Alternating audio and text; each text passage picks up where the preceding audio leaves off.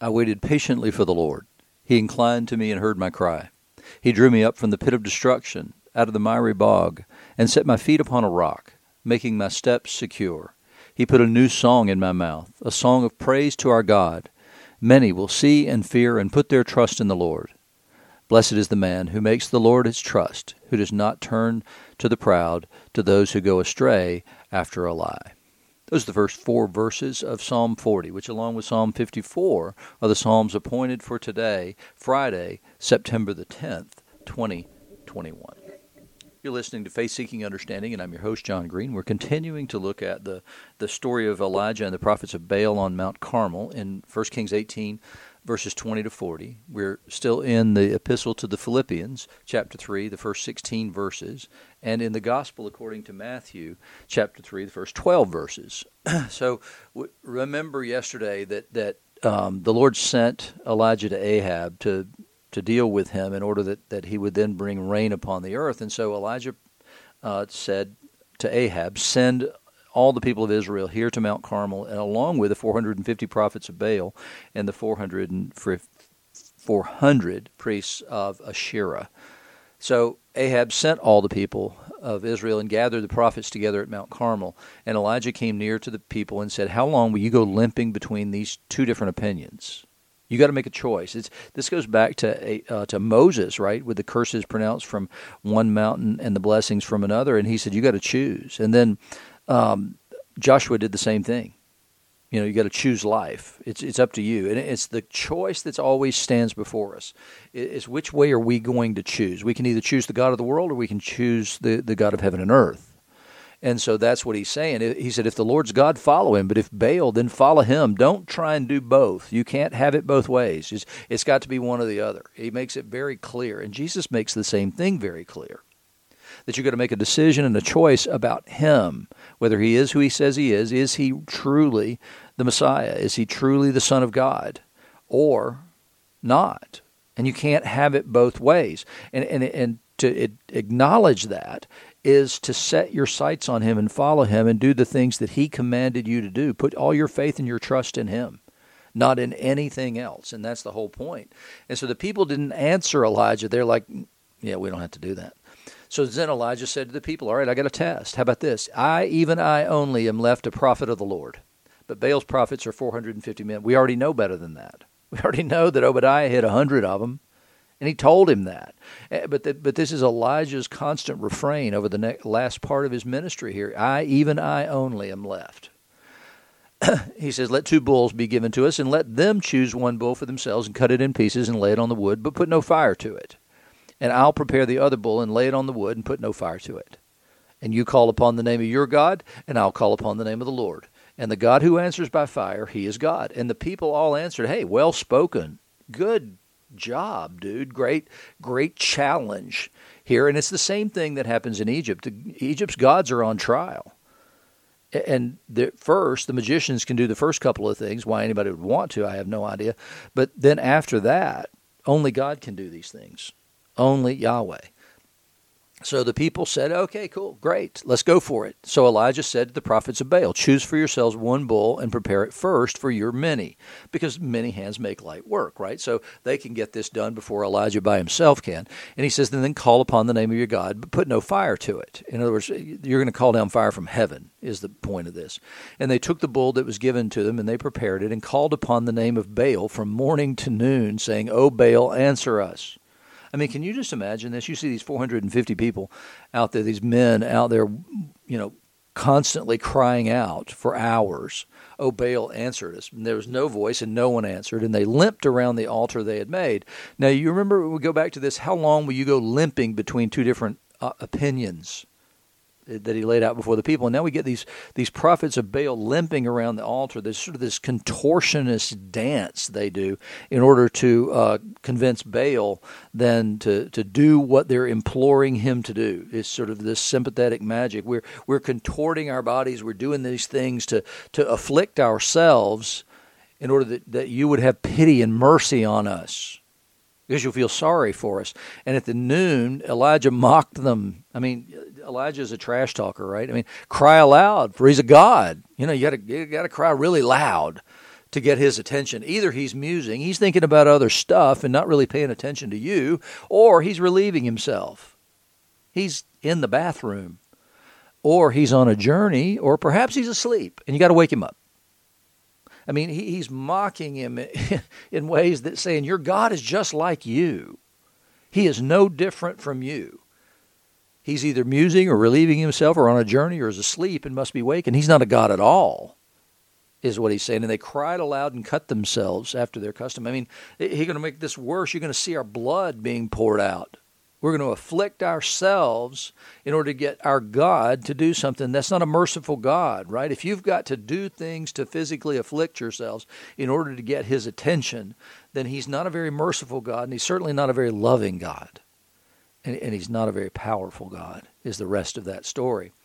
And so the blood's gushing out upon them, and as midday passed, they raved on until the time of the offering of the oblation, the evening sacrifice. But there was no voice. No one answered. No one paid attention. In other words, nothing. I mean, they did all this to no effect at all. And then Elijah said to the people, come near to me. And the people came near to him, and he repaired the altar of the Lord that had been there, that had been thrown down. He took 12 stones and built the altar, and then made a trench, dug a little trench around the altar as great as would contain 2 seahs of flour, of seed, and he put the wood in order and cut the bull in pieces and laid it on the wood. And he said, fill 4 jars with water and pour it on the burnt offering and on the wood. And then he said, do it again. And he said, do it again. And the water ran around the altar and filled the trench also with water. So this wood's soaking wet. It's not going to burn. And at the time of the offering of the oblation, Elijah the prophet came near and said, I mean, just very calmly, O Lord God of Abraham, Isaac, and Israel, let it be known this day that you're God in Israel and that I'm your servant, and that I've done all these things at your word. Answer me, O Lord, answer me, that this people may know that you, O Lord, are God, and that you have turned their hearts back, which is the ministry that Malachi says that Elijah, who will come before the Messiah, will do. They'll turn the hearts of the children and the parents. And then the fire of the Lord fell, consumed the burnt offering and the wood and the stones and the dust, and licked up the water that was in the trench. I mean, it not only did it set all that wood, that wet wood on fire, it also licked up the water in the trench. And when the people saw it, they fell on their faces and said, the Lord, he is God. The Lord, he is God. And Elijah says, seize the prophets of Baal, let not a single one of them escape. And they did. And Elijah brought them down to the brook Kishon and slaughtered all 450 of them there in that place. I mean, Elijah was a wild man in so many places, but he is zealous for the honor of the Lord and the glory of the Lord. And the same with John the Baptist here in this gospel lesson in Matthew 3. And we're told, in those days, John the Baptist came preaching in the wilderness of Judea, repent, for the kingdom of heaven is at hand. The kingdom is about here. It's coming, and you need to be prepared for that. And the way to prepare for that is to repent of sin. He says, for this is he who was spoken, Matthew says, for this is he who was spoken of by the prophet Isaiah when he said, the voice of one crying in the wilderness, prepare the way of the Lord, make his paths straight. In other words, prepare these people to receive the king. You know, and I can remember there's a place in South Carolina, there's a plantation there that had been built for quite a while, and then George Washington was going to come down, and he was going to visit. But the way the road ran, the front of the house was actually going to be essentially the back of the house. And so what they did was they put a new facade on the other side, built a porch on the other side so that they would be able to greet him properly, not with their back turned, as it were, but the front of the house. And so there's a different front. They turned the entire house around in order that they would be ready to greet this sort of American king of sorts. And so that's what what John's doing. He's trying to tell the people, in order to greet a king, you're going to have to change. You're going to have to fix things up, tidy things up, make it nice. And the way to begin that is the work of repentance and accepting sin and accepting that you're not worthy of greeting this king.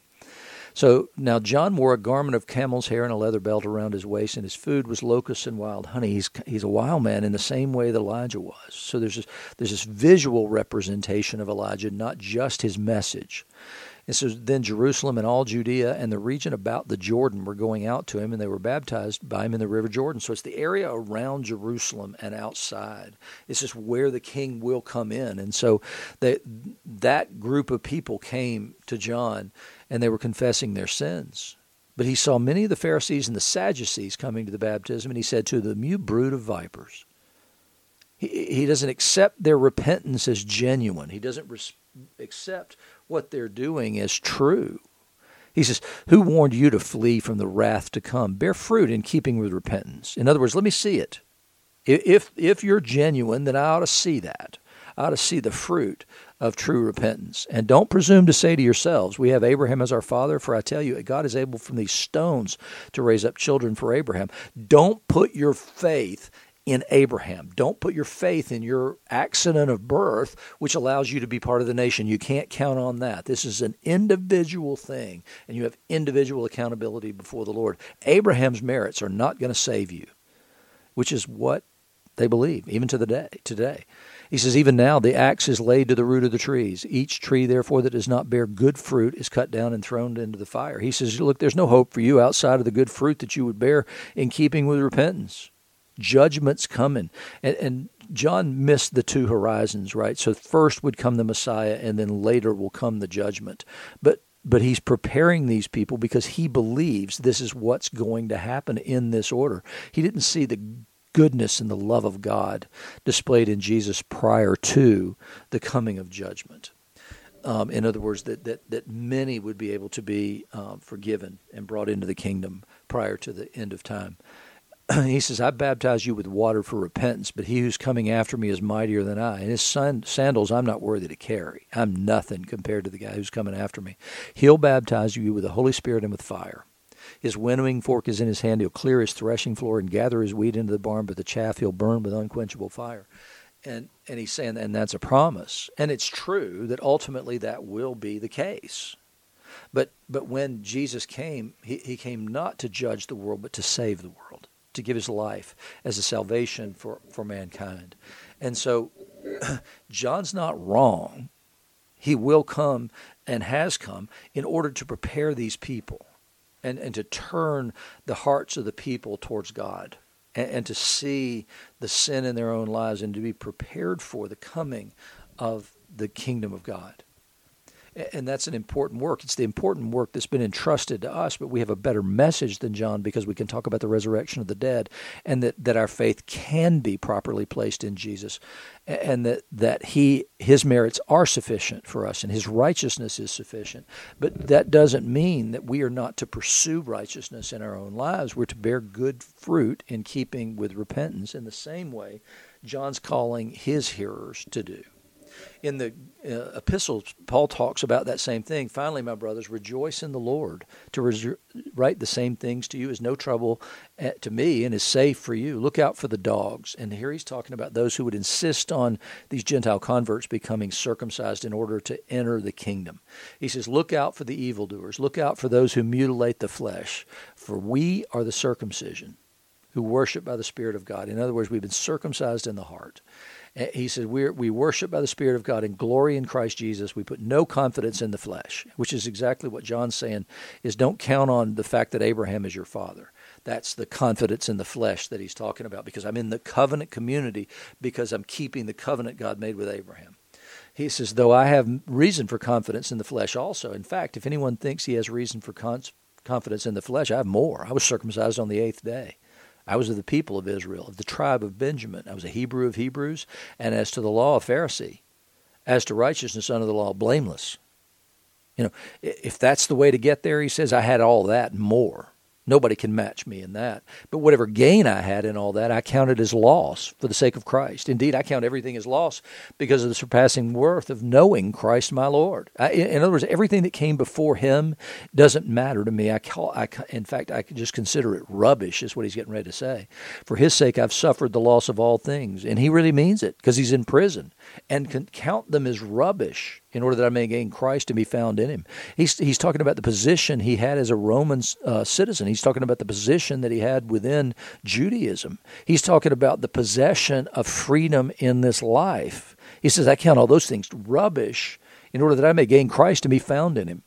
And here we go with this righteousness thing, not having a righteousness of my own that comes from the law. No, he says, it's an alien righteousness. It's the righteousness of Christ that's imposed on me. He says that righteousness which comes through faith in Christ, the righteousness from God that depends on faith, that I may know him in the power of his resurrection and may share in his sufferings, becoming like him in his death. how often have you prayed that you would share in the sufferings of Christ? Well, if you've considered the sufferings of Christ very much, you'd be dissuaded in your mind from seeking to share in his sufferings, but in your heart, do you want to be like him? Do you want to be like him enough to share in his sufferings, or did you sign up for this because it was health and wealth was what was promised? He says that by any means possible I may attain to the resurrection of the dead. Not that this is the funny thing, Paul just says, I don't possess these things. I don't fully possess them until I die. Not that I've already obtained this or am already perfect, but I press on to make it my own because Christ Jesus has made me his own. Brothers, I don't consider that I've made it my own. I've got a long way to go. One thing I do, forgetting what lies behind and straining forward to what lies ahead. And that's the mind that we're all supposed to have, right? I'm supposed to forget everything that came before Jesus and then pursue him and his kingdom with everything that I have, straining forward to what lies ahead. I press on toward the goal for the prize of the upward call of God in Christ Jesus. Let those of us who are mature think this way. And if anything you think otherwise, God will reveal that also to you. He said, I know I've got this right. If you think something different than that, then God will reveal it to you that I'm right on this. Only let us hold true to what we've attained. In other words, whatever you've gained, don't go backwards. Never retreat, never lose any ground. And that's the call in our lives. Those of us who know Christ Jesus, we're called never to retreat, because we'll end up like the people in that first lesson. We'll be limping between two opinions, and we'll never see the folly and the foolishness of those two things until we see the people, the leaders, crying out impotently to an impotent God.